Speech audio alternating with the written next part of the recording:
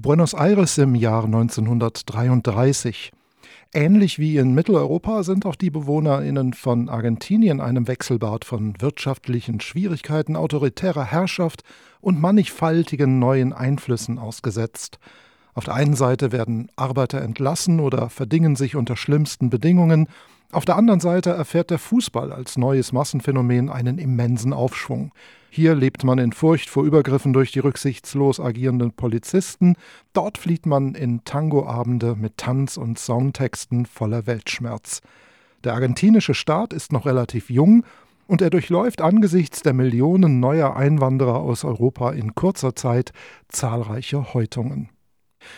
Vor diesem Hintergrund entwirft der Autor Martín Caparrós eine rasante und auf seltsame Weise auch komische Geschichte, die unter dem Titel Väterland vorliegt.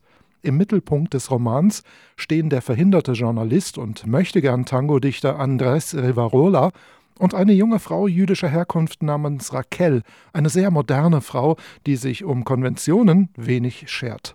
Die beiden werden mit mysteriösen Fällen konfrontiert und müssen, quasi als wären sie Detektive, in Angelegenheiten ermitteln, bei denen sie ständig die Grenzen des Erlaubten verschieben.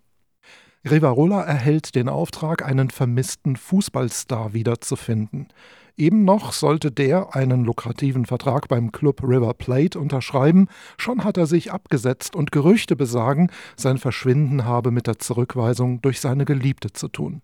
Raquel ist eine Bekannte jener Frau, die den Fußballer verschmäht haben soll. Statt die beiden vermeintlich Liebenden zu versöhnen, erfährt Raquel und mit ihr eine bestürzte Stadtgesellschaft, dass die Frau ermordet wurde. Die aufgeheizte Atmosphäre in Buenos Aires sorgt dafür, dass die Interessen der beteiligten Figuren ineinander verschwimmen. Es gibt Figuren, die mit Informationen handeln, um sich finanziell über Wasser zu halten. Andere drängen sich in die Ermittlungen hinein, wittern Skandale und wollen an der öffentlichen Erregung mitverdienen. Andrés Rivarola ist bei all dem ein eher trauriger Held, eine Art umgekehrter Hans im Glück, der von A über B und C nach D geschickt wird, dabei jeweils etwas, was er gerade erhalten hat, eintauschen oder weitergeben muss und der dabei, im Gegensatz zur Märchenfigur, keineswegs das Empfinden hat, ein Glückskind zu sein. Zitat: Ich habe mich geärgert, dass ich in eine Geschichte reingeraten bin, die nichts mit mir zu tun hat, die mich überfordert, die vielleicht sogar ungemütlich werden könnte, gefährlich. Immer das Gleiche. Ich habe schon mein halbes Leben damit zugebracht, mich in Sachen einzumischen, die mich nichts angingen, mit denen ich nichts zu tun hatte, in der Annahme, ich hätte drauf, was ich drauf hatte. Und das hatte ich nun davon. Ein schmales, hartes, vielleicht schlecht riechendes Bett, den Muff nach ungelüftetem Zimmer, die 4 oder 5 Fotografien an der Wand, ein paar Münzen in der Hosentasche. Zitat Ende. Martín Caparrós erzählt eine atmosphärisch außerordentlich dichte Story aus einer Zeit, 1933, die uns hierzulande immer auf die Ereignisse rund um die sogenannte Machtergreifung der Nationalsozialisten konzentrieren lässt. Ohne die Wendungen der argentinischen Historie genauer kennen zu müssen, erhält man bei der Lektüre aber die Ahnung, dass das große südamerikanische Land ebenfalls politisch, wirtschaftlich und gesellschaftlich unter Stress stand, dass eine dramatische Wegscheide wie in Deutschland durchaus möglich war.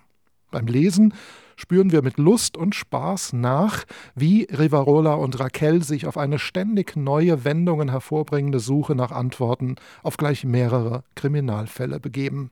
Und wie gleichzeitig das von seiner eigenen Bedeutung überzeugte und unter den eigenen Unzulänglichkeiten leidende Argentinien auf der Suche nach einer Zukunft ist. Diese beiden Ebenen auf so einfallsreiche Art und Weise miteinander zu verschränken, ist ein Verdienst des Romans Väterland. Das Buch von Martín Caparrós wurde von Carsten Regling aus dem Spanischen übersetzt und es ist erschienen im Wagenbach Verlag, 284 Seiten im Hardcover für 22 €.